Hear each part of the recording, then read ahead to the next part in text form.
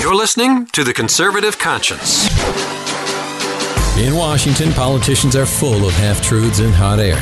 The Conservative Conscience is here to help you cut through the rhetoric and noise and explore the politically right way to think about the issues.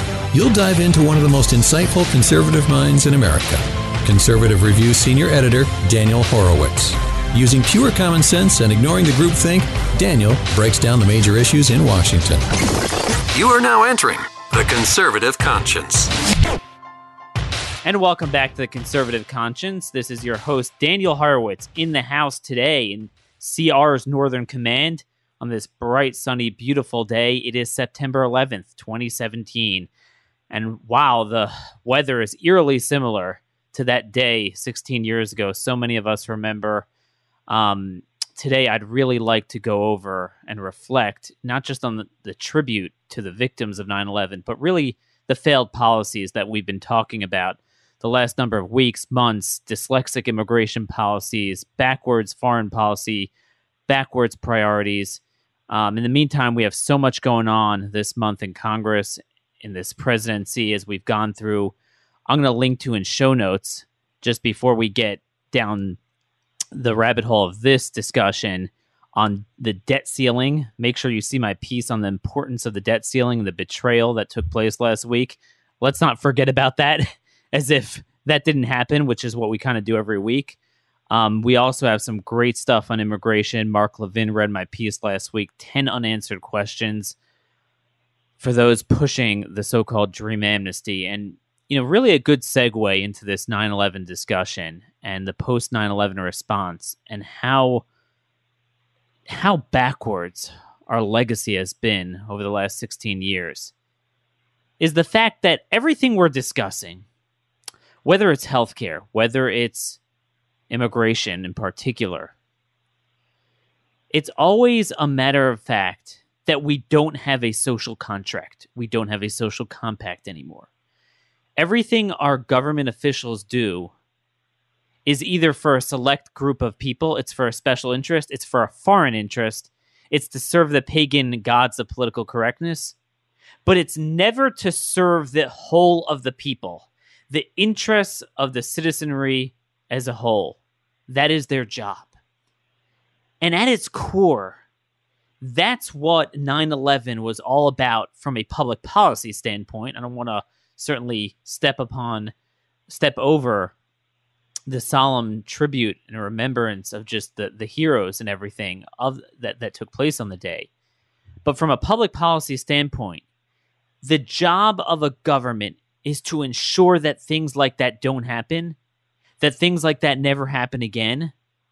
And not just 9/11 per se in the same orchestrated attack with the same magnitude by this similar type of people, but to ensure that in general, the safety and security of Americans will come before any other interest. And that everything we do, every military action, every decision we make, what to engage in, what not to engage in, every investment overseas, every immigration policy, every homeland security policy will take that into account first and foremost. Everything else will yield to that one need, because that is at its core what the social compact is, why we have a government in the first place.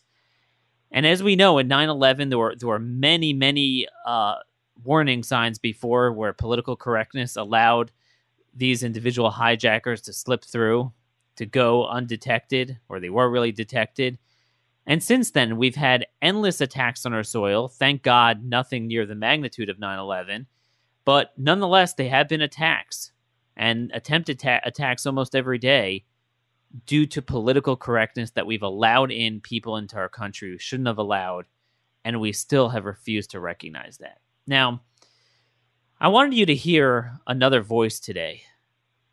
It's funny that in the political class, you hear people like Charles Krauthammer, all these famous voices that honestly have never said a smart word in their entire lives. I just don't understand the draw of people like Krauthammer and the like on Fox News. But nonetheless, you're going to hear the smart takes, the hot takes, like every anniversary of 9/11, from people that embody this mentality, this backwards mentality that has been plaguing our political class, our political elites on, pretty much every day of the week since 9/11. We kind of slayed the political correctness for a couple months, but then we resorted back to it.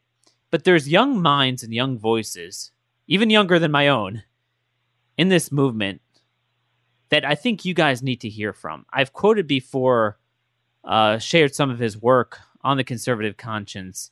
My colleague, my buddy here, Jordan Schachtel, one of the young and upcoming voices. He is our foreign policy / national security correspondent. Really has exposed a lot of the stuff in the Trump administration, the Tillerson, Mattis, McMaster stuff that we've talked about so much in depth here. America last instead of America first, which is so important to recognize today. Today should be all about America first. Patriots Day, as we remember the 16th anniversary of 9/11, the 5th anniversary, by the way, of Benghazi, the 4 people killed there. And what better voice to just, I've meant to introduce him to you guys for quite some time, but I want to bring him in to have a more in-depth discussion of what we've done in foreign policy, what we've done national security-wise, what we should be doing. We're going to link to his piece, my piece, respectively. Lots of show notes. Make sure you read them before the show. With no further ado, hey, Jordan, are you on the line? I'm here. It's good to be with you, and thanks for that introduction. Really appreciate it. No, I'm telling you, I really wanted to bring you on for quite some time. Not too many people in America have heard of Daniel Horowitz and Jordan Schachtel. Everyone has heard of these same troublemakers that have gotten us into this problem, whether they're on the inside of government, whether they're on the outside, commentating, cheerleading for the very failed policies. It's time people hear a new voice. And I don't know where to start from, but, first off, Jordan, just to give our listeners some sense of where we're coming from, because I think it's important to hear from a new generation that is almost never known in America pre 9/11. How old were you during 9/11, and what do you remember from the day? Yeah, so I was in middle school, so I must have been 13 years old. But living across the river from Manhattan, it forever changed my life and my perspective, and I think it led me to the path to where I am today. And I think you would also say the same thing. I know you're a few years older than I am, but our generation, millennials and the generation beforehand, I think was so affected by 9/11, and it really woke all of us up to the threats that are coming from abroad and from inside the country. And it just, developed this entirely new generation that, you're right, you don't see on television, but there's a new generation of very serious thinkers and scholars who won't make their way to MSNBC or Fox News, but are talking about these issues in ways that really resonate with the American people. We have a couple pieces up at Conservative Review today, one by me, one by you, where both of us really go into not only the Islamic doctrine that we've ignored since 9/11, but also the immigration issue and, the complicity through Saudi Arabia and Iran. It's stuff that people, our supposed elites still won't touch 16 years later. Exactly. And one of the things I want to talk about today, and I know we've done in the past, certainly here, we've had our buddy Patrick Poole on just to discuss how even the so-called hawkish movement, to be hawkish on Islamic terror, has really been hijacked by a lot of people that I'd say in some respects they mean well, other respects they're just completely off in strategy. Right when 9/11 happened, as you mentioned, I was a couple years older. I was in 12th grade in school at the time in the morning.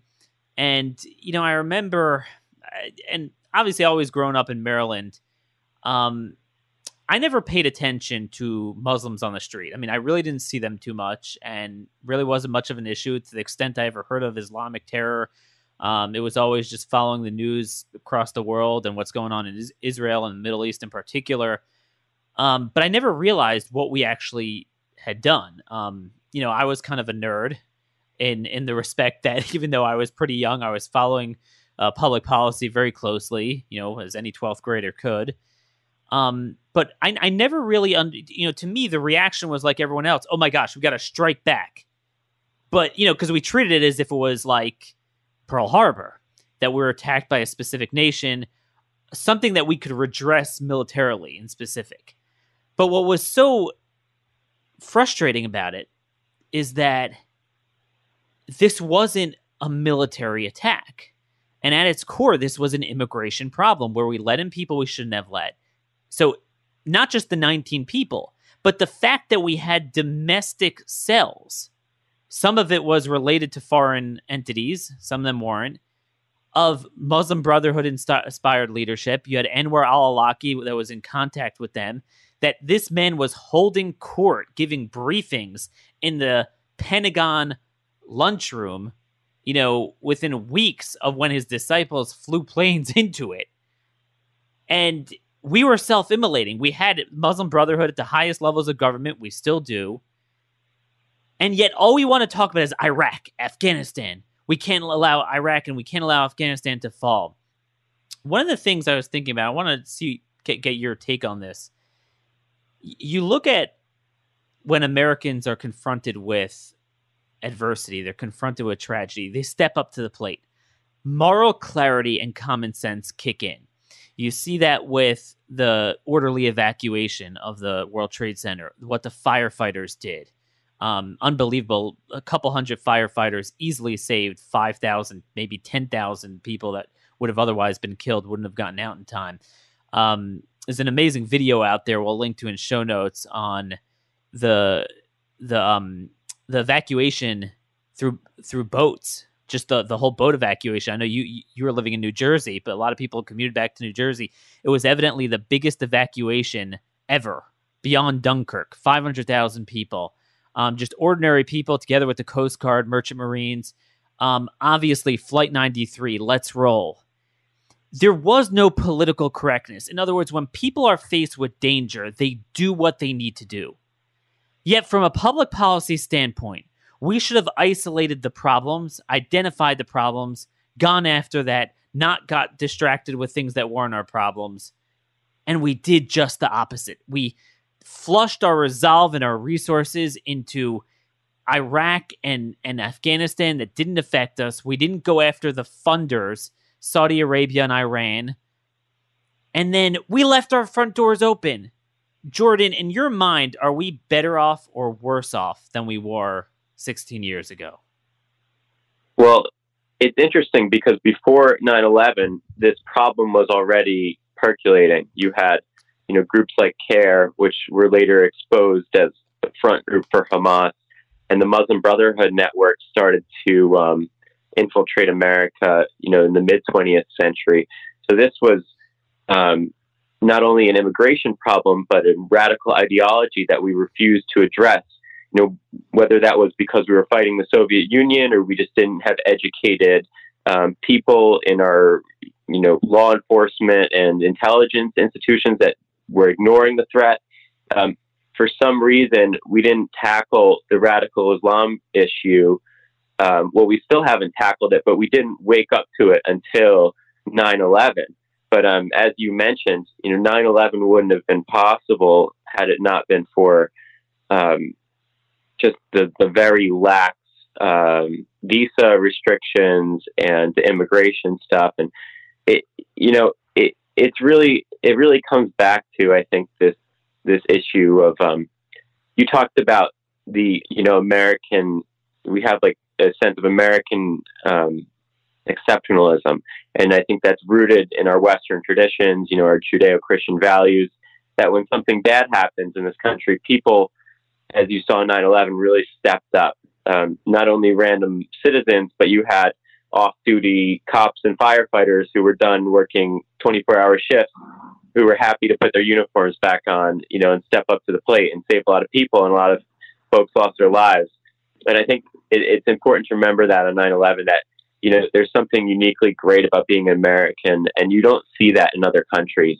When tragedies happen and terrorist attacks happen, you don't see that sense of, taking care of one another and, stepping up efforts to save lives. So It's a very Western American thing where you're looking to help out, your brothers and sisters in the streets while chaos is unfolding. I think we should really remember what happened, and I think our policymakers can learn from that.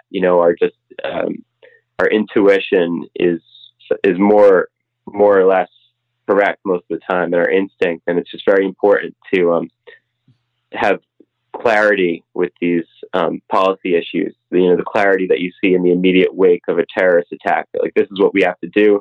These are our objectives. This is what we need to do to stop the threat. No, exactly. I mean, and certainly you see it on display with Hurricane Harvey. Again, the civil society stepping up, and I don't think America is broken. It's our political class that is confronted with common sense, and then they blot it out. No, we cannot do this. As you saw, I know you monitor Tillerson very closely, Secretary of State. He put out a statement today, not a single mention of Islamic terror. It's all the generic extremism, which is not an accidental word. That is part of the Muslim Brotherhood subversion agenda. And, this is something as a 12th grader I got pretty early on. I was like, wait a minute. I didn't know we had this in our country. And I know you're from northern New Jersey, which is pretty close to this area, obviously close to Ground Zero. And there's a lot of debate now over how many Muslims were celebrating in the streets in America, in places in New Jersey, some other places when the Twin Towers fell. But I remember it at the time. I remember hearing about it. I remember reading about it. So it's not some sort of revisionist history. We could debate as to how many people there were. But that, to me, and I know it sounds kind of random, it was one of the most jolting things to me. I was like, oh, so those dudes that you have there in Gaza, we actually have them in our country. How many? Yeah. How many? How long have we been doing this?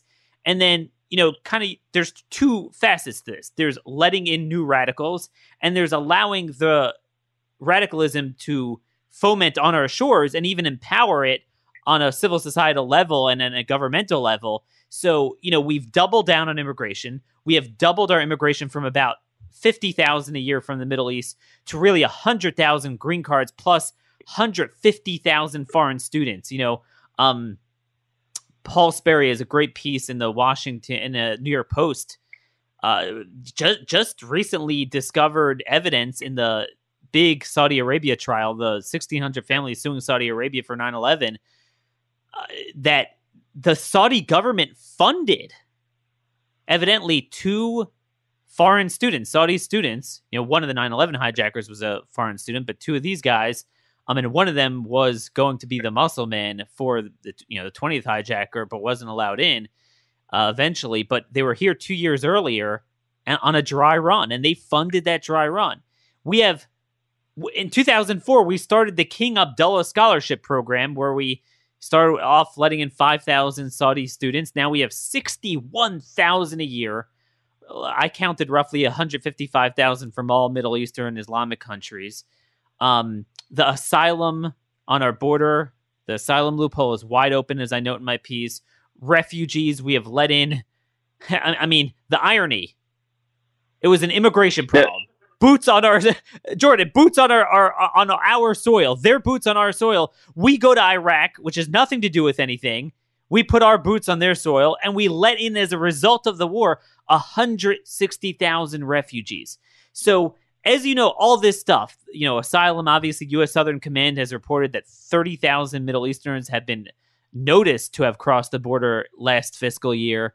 Certainly could be many more.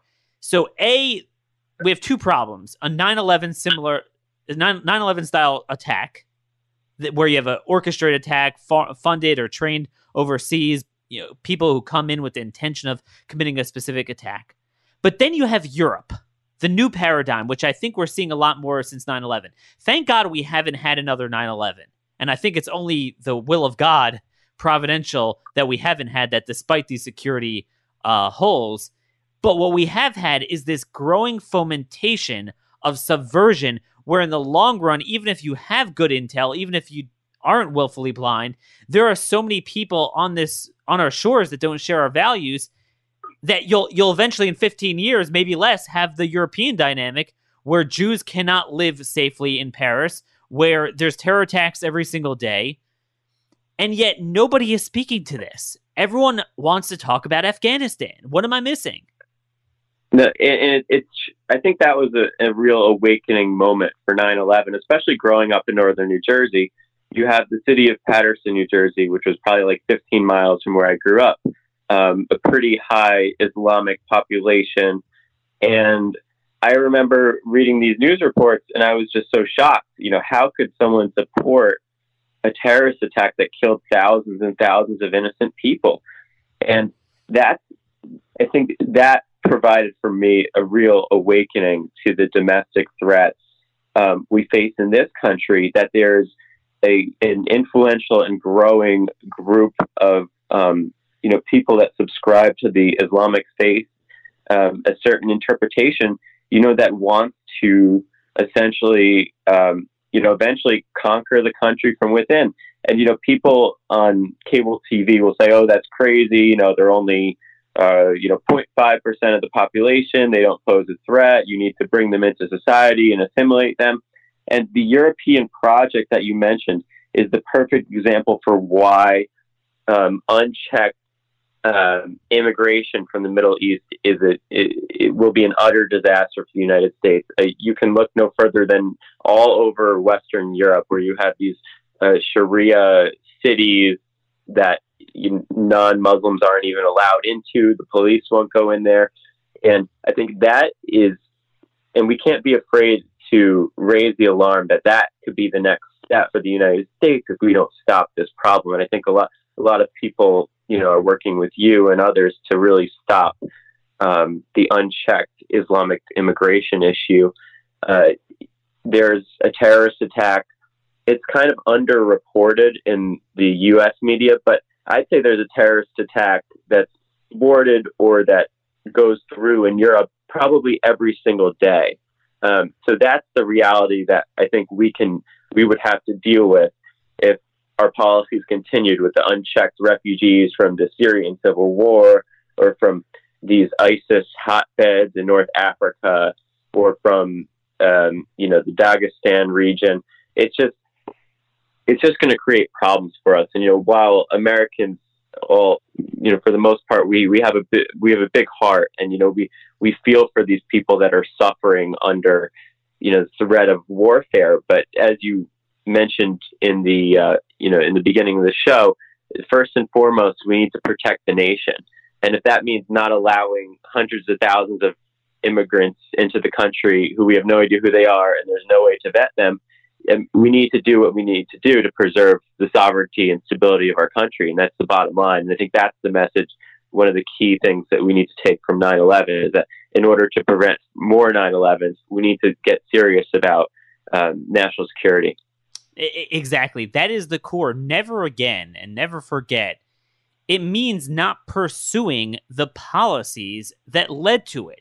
And I thought I really, and I felt guilty for thinking it at the time. I was thinking, man, if this is what it takes to get us to slay the pagan altar of political correctness, maybe now we'll finally do it.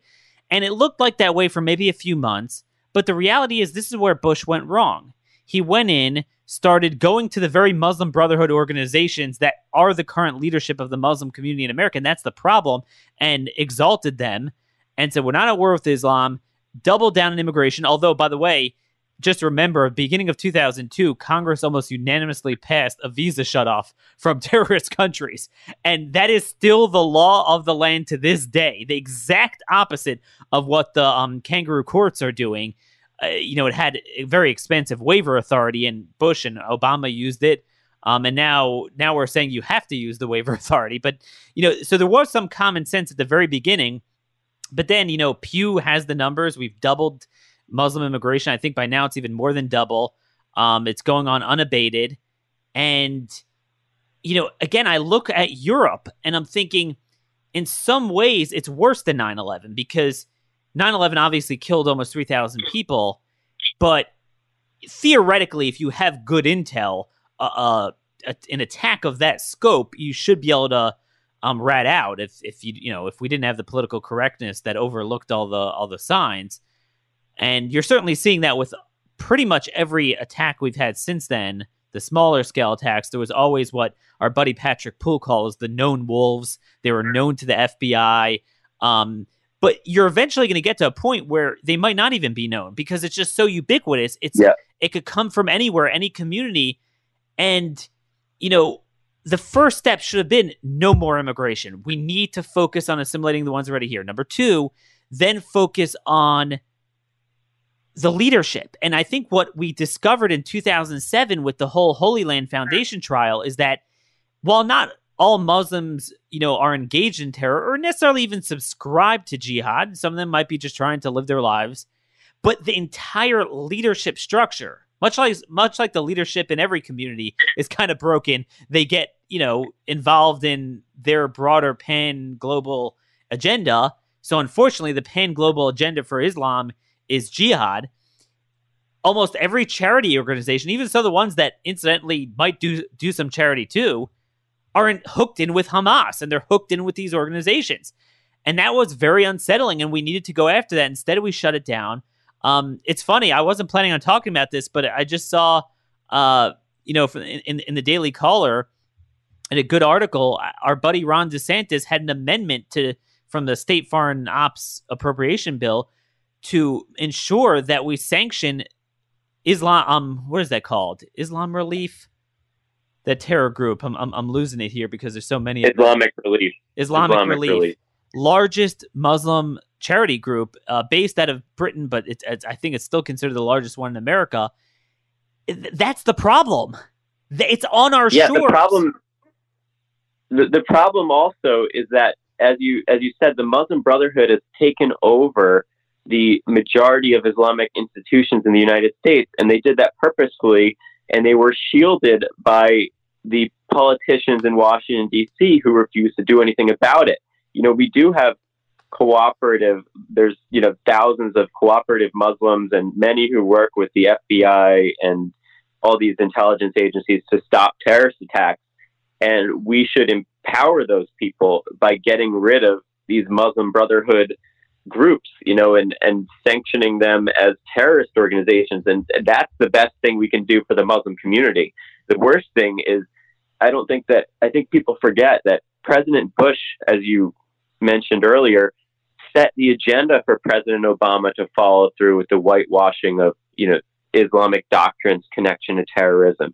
And even you'll see our Arab Muslim allies are now ahead of us in this fight, which is just, we have policies in place right now that are actually hurting the reformist elements of the Muslim community through both the left and I'd say the establishment right in Congress and the presidency again by refusing to deal with these issues. President Trump, I think he did promise to designate the Muslim Brotherhood as a terrorist organization, and he's never followed through on that. And if he just does something Jordan, that simple... Jordan, stop right there. You said he didn't follow through with it, but that wasn't by accident. It's not because he forgot. Well, there are people in government that I guess have gotten to him. I've done extensive reporting on the views of General McMaster and Secretary Tillerson, and they are adamantly opposed to designating the Brotherhood as a terrorist group. And when you have the swamp bureaucracy telling you things constantly, you're eventually going to start to believe it. So for whatever reason, Trump has backed off of that, critical issue. The biggest Islamic group in the United States right now is the Islamic Society of North America. They claim to have the biggest membership, I think, followed by CARE. And both of them are Muslim Brotherhood founded groups that raised money for Hamas. It's just wildly irresponsible that we should give them 501c3 status and ignore their ties to terrorism. And, I report in these guys' conferences, and all you have to do is watch the videos. It's not just Linda Sarsour, but they have radical imams get to the podium in front of thousands of people and preach against the United States and Israel and the Jews and the Crusaders. And it goes on and on. It's just unbelievable that we're not doing anything about this. On our shores. This is not in Gaza. This is not in Pakistan. This is certainly not in Kabul and Baghdad. And so let's move on to the juxtaposition of how backwards our response was following 9/11 and as backwards today than ever before. So it's bad enough if you continue the root problem. You continue letting in the problem. You continue allowing it to fall, just fester on your shores without shutting it down. And it doesn't cost you anything. It doesn't cost you 7,000 lives of troops and 50,000 wounded to do that. It doesn't cost you roughly $3 trillion we've spent, I've counted, on the major operations, and those are just direct costs. The indirect costs are close to $7 trillion because all the VA costs and everything, the depleted military hardware. It would be bad enough if we just did nothing. If we just, continued the same backwards Homeland Security policies. But instead, we go overseas and we made all the wrong choices. So the way I look upon it, and it's not an accident, it's the swamp way of thinking. This is what Bill Buckley always meant when he said, he'd rather be governed by the first 10 names in a telephone book than the Yale faculty. Because as we said, the common sense of your average person, like we discussed, the victims of 9/11, the heroes of 9/11, they'll step up to the plate because God has created us with the natural instinct of self-preservation. But evidently, there is something in all the institutions of political and military leadership of Western democracies in this day and age to specifically self-immolate. And if you had to look at 100 different options globally, geopolitically, what we can and cannot do, investments, alliances, military engagements, you could literally make a matrix of priority number 100, we make priority number 1. Priority number 1, we make priority number 100. And worse, we make things even worse. So, my understanding of 9/11 is, again, 90% of it was avoidable. It was just straight up domestic. It was immigration, visas, Muslim Brotherhood agenda, Anwar al-Awlaki types on our shores that not only were not arrested and thrown in jail and executed, but were downright given platforms within our government to serve as the firefighters instead of the arsonists. They were the ones that were viewed as the Muslim leadership.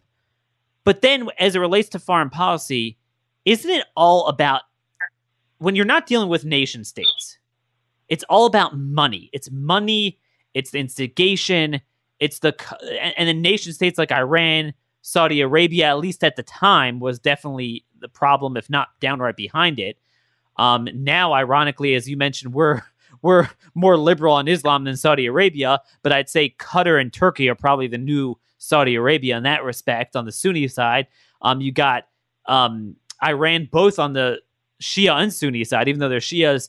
To this day, the State Department, the Treasury Department has sanctioned al-Qaeda leaders in Iran, so they're clearly harboring them. And yet we're focused on the mud hut munchkins in Afghanistan. Could you explain to me how Kabul has become too big to fail, yet we bring Kabul to our shores, we bring Kabul to the McMaster's NSC, we bring Kabul to every institution, we have CARE oversee I get a tour of O'Hare's airport security, and we ignore Turkey, we ignore Qatar. What is going on here? Is there any way we could right this ship? So with regard to Afghanistan, of course, after 9/11, we went in there because that's where Osama bin Laden was. But the lessons of 9/11, we didn't really take into account because Osama bin Laden would not have been able to mastermind and coordinate that attack without outside help. Although he was a wealthy man, he did not have the millions and millions and millions of dollars needed to finance such a sophisticated operation. So they went to state funders. And as you said, Afghanistan is not a place where people are building nuclear weapons and advanced weapons of warfare. We don't need to ever worry about, well, not ever, but in the way things are in Afghanistan right now and the way the culture has been for hundreds of years is that Afghanistan is made up of two kinds of people. And I'm not saying this like in a bigoted way. It's the culture of Afghanistan is you farm to survive, and there's also nomadic tribes that move around the country to trade, again, to support their families. And it's just a very poor nation, and the only way that something can be plotted from Afghanistan and pulled off in the United States is if there's outside support for it. So that's why it's kind of confusing when we've been in Afghanistan for 16 years. The Al-Qaeda and ISIS maybe have a few hundred fighters there. It's not really clear that, they're capable of operating out in the open. I don't think they are. And we've sent tens of thousands of soldiers into the wilds of Afghanistan. And our generals and leaders are telling us that it's because it's better to fight them there than for them to come over here. But the only way for them to come over here is for us to let them come over here. And by the way, we've let in more as a result of the Afghan war. We still, the last budget bill, we had 4,000 special immigrant visas, and then because we're helping the Afghani people and the Afghani government, which is saturated with Taliban. And again, the Taliban, like we said, it's not a trans or international terrorist organization. They're not even designated as one to this day. They're sadly, they're horrible people, but they're a reflection of the people there. They're very Islamic. The people are Islamic, but they, unlike Hezbollah, unlike Al-Qaeda, unlike Iran, there were no international aspirations there to take us on. Yeah, they harbored them, and yeah, maybe we should have blown them up a little bit in order to have some justice there. But as you mentioned, it was a lawless place. So that's where Al-Qaeda just set up shop, and they certainly, didn't mind it because they're Islamists. But there's about 60, 70 Muslim countries where, parts of the population and lawless areas would be more than happy to have training camps there. Right. But it doesn't speak to the issue to sink ourselves into trying to put those countries together. It's, you send missiles to those training camps, you blow them up, and then you go after the funding. You go after, and it costs us much less. Trying to put together 14-way tribal warfare that Alexander the Great couldn't deal with. Nobody could deal with the last 1,300 years in Afghanistan. Lose, 1,600 lives or so we lost there? 2,000. 20,000 wounded. All we've done is, North Korea, Iran, China, Russia, they're laughing to the bank while we depleted our resolve and resources there. And here we are. We have to accept at some point that we're not going to change the culture of the Afghan people. And it's just as simple as that. They're probably never going to enjoy liberal democracy as much as we try to impose it upon them. They want to live by their certain way of life. And it's unfortunate that the Taliban is taking over the country. And I think you and I definitely feel for them, the people that are caught in the middle of it. But there is no American role other than counterterrorism in Afghanistan right now. The nation building since 9/11 has historically failed. And as you said, cost us trillions of dollars. And to kind of pivot over to the threats we face, looking on the anniversary now, there's a lot of countries that can do far worse than 9/11 to us at their present state. And we have up and coming actors like Iran that are able to, garner sophisticated networks and move them into the United States. And they're also developing a nuclear weapon. And then we have North Korea, which has a nuclear weapon, and Pakistan, which is harboring terrorists that has a nuclear weapon.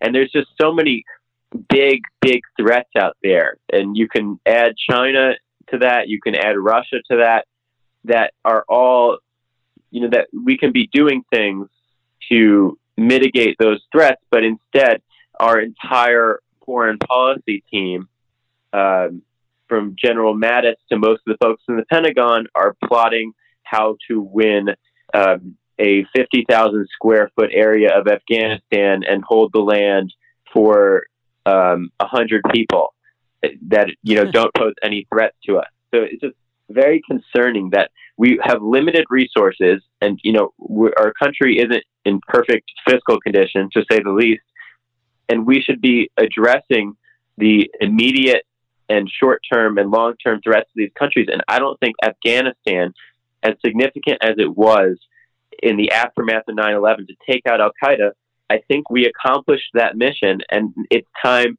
to focus on all the other threats, especially the ones connected to the radical Islamic doctrine we've been talking about. Wow, that Jordan, that's very profound, because what you're getting at is really the brilliance of the founders of the Constitution. That at the end of the day, they wanted a declaration of war to be in the hands of Congress. And it wasn't just a matter of, preventing a rogue president from, bankrupting the nation and getting us entangled in things.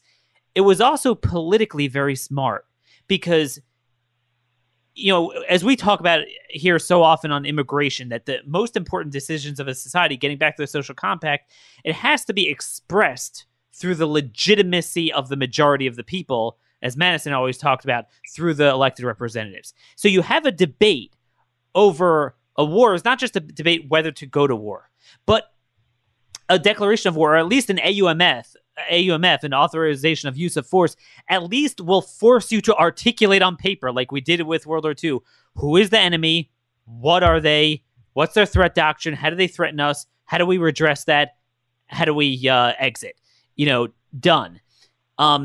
We're still flying on 16 years, and the dynamics have changed. Afghanistan is the least important place.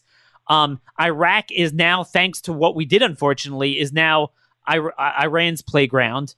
The only saving grace there is the Kurds, which we refuse to support in the upcoming bid for independence in September 25th coming up. Saudi Arabia, I think we should have gone after them more after 9/11. Now, ironically, as long as we keep them off our shores from funding their poison on our shores, I think there's a lot we could use their own malfeasance against them and against the other enemies. Go after Qatar, go after Turkey. And let me just read a list of, and just one other thing. Iran, as you mentioned, Iran is both a conventional threat that if we don't end the Iran deal and then go in the opposite direction, they'll become like North Korea, except with the radical Islamic mindset, which is even more dangerous. So they're going to have ICBMs that could hit us. And I just want to read from the 9/11 Commission report. There's strong evidence that Iran facilitated the transit of al-Qaeda members into and out of Iraq before 9/11, and that some of these were future 9/11 hijackers. So you see, even back then, they were more of the problem. Afghanistan is a wasteland. They just hang out there because it's a wasteland. There's nothing to own there. It's what orchestrates them. To the extent there's ever any threat of them developing training camps again, usually, threats don't come from the same thing.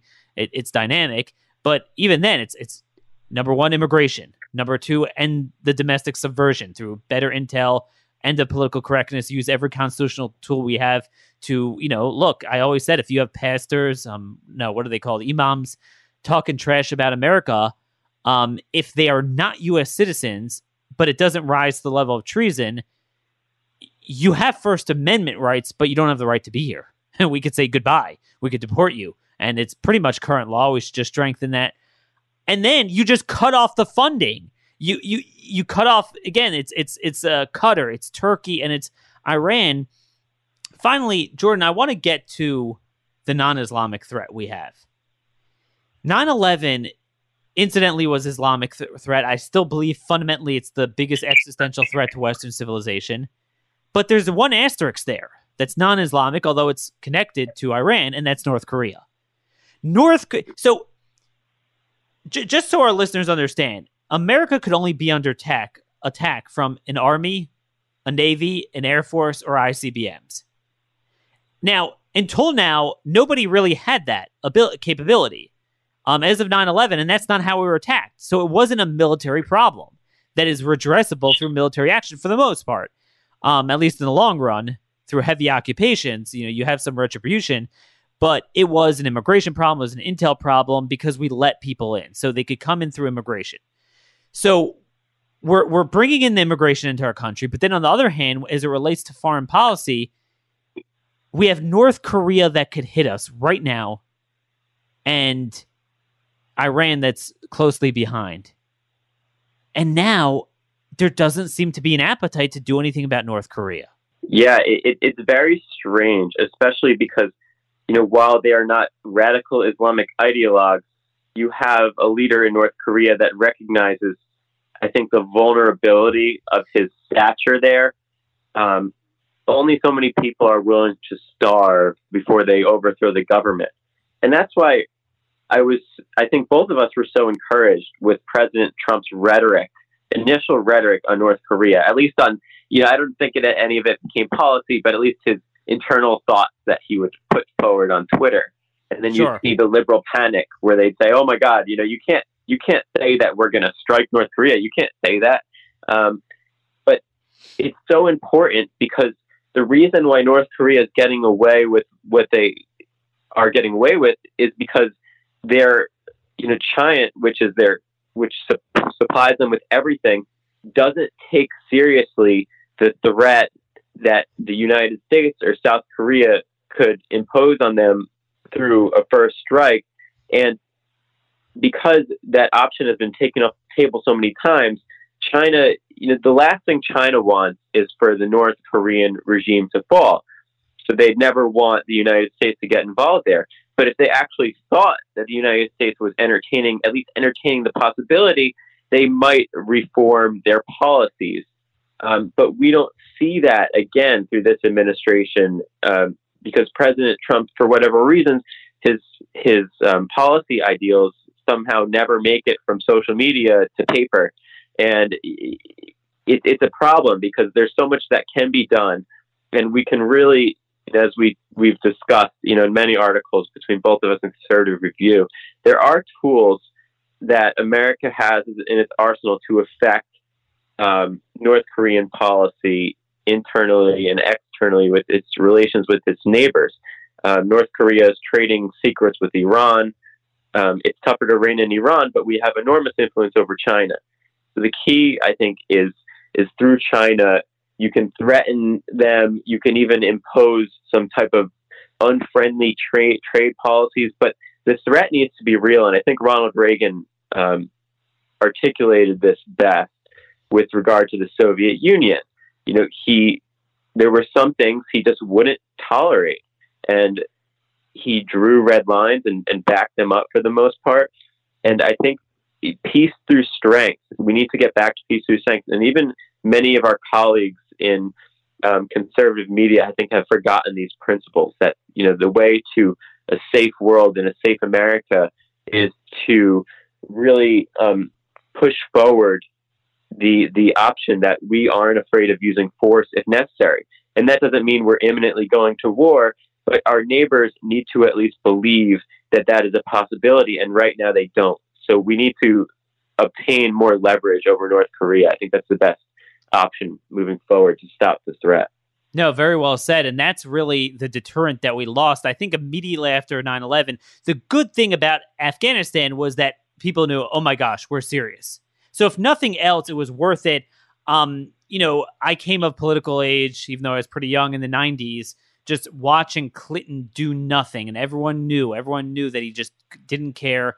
And we really changed that around. But again, through the dyslexic kiss up to the Islamic organizations, the Muslim Brotherhood, doubling down on immigration instead of shutting it off, and then moving away from counterterrorism to just owning everyone else's dumpster fire, what we did in Afghanistan ultimately, and then Iraq, it just, everyone knew we're so bogged down not putting our interests first. And this at its core is what Trump was elected for, what he promised for. No, we'll come in and take their oil.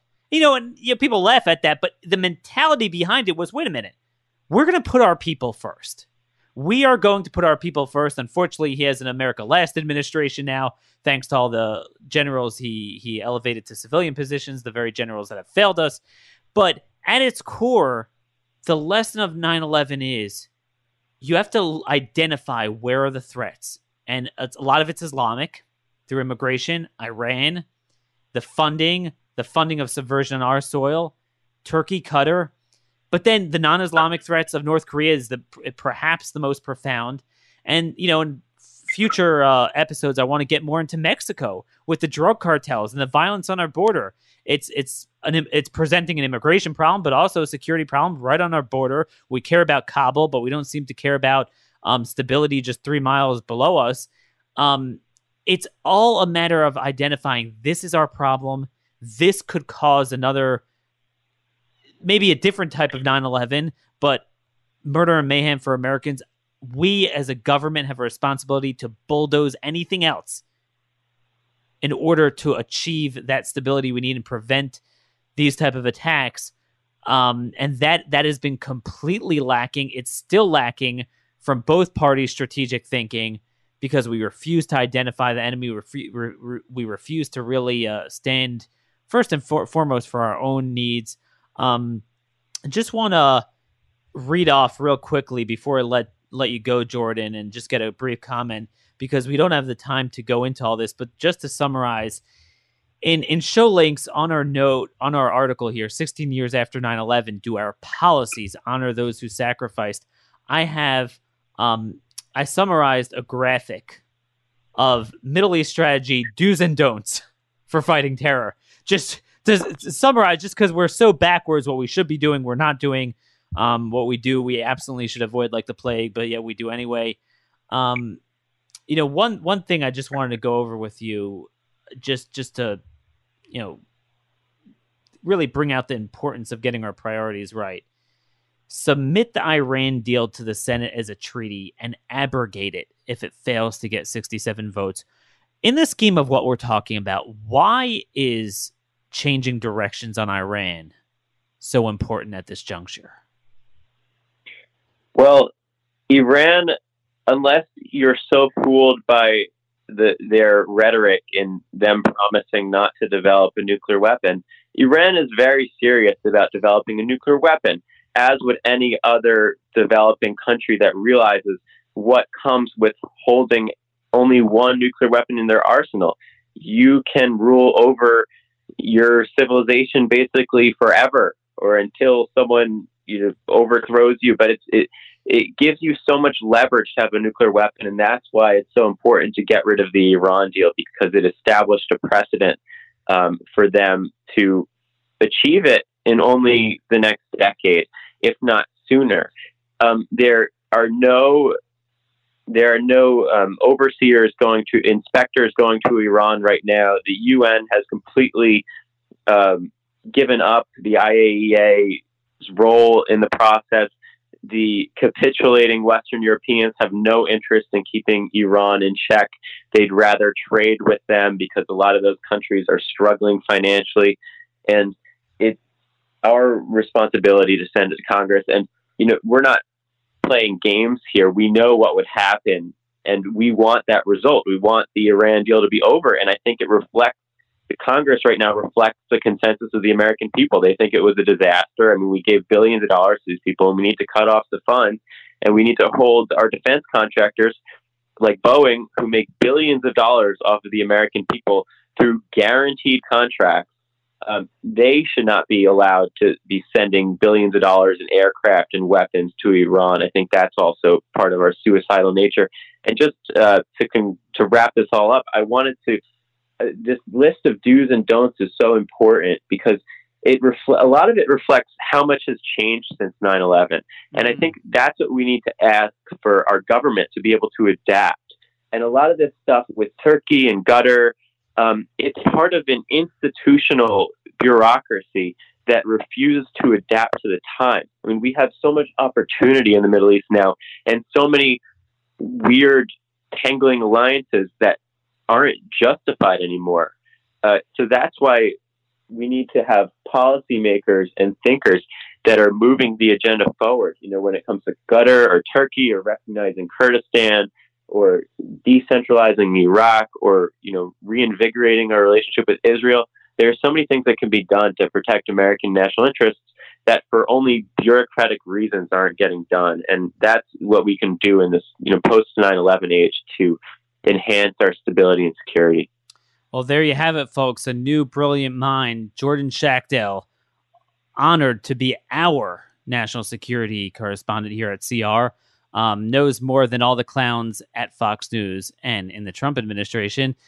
Just a shame that we don't have these people to drain the swamp with.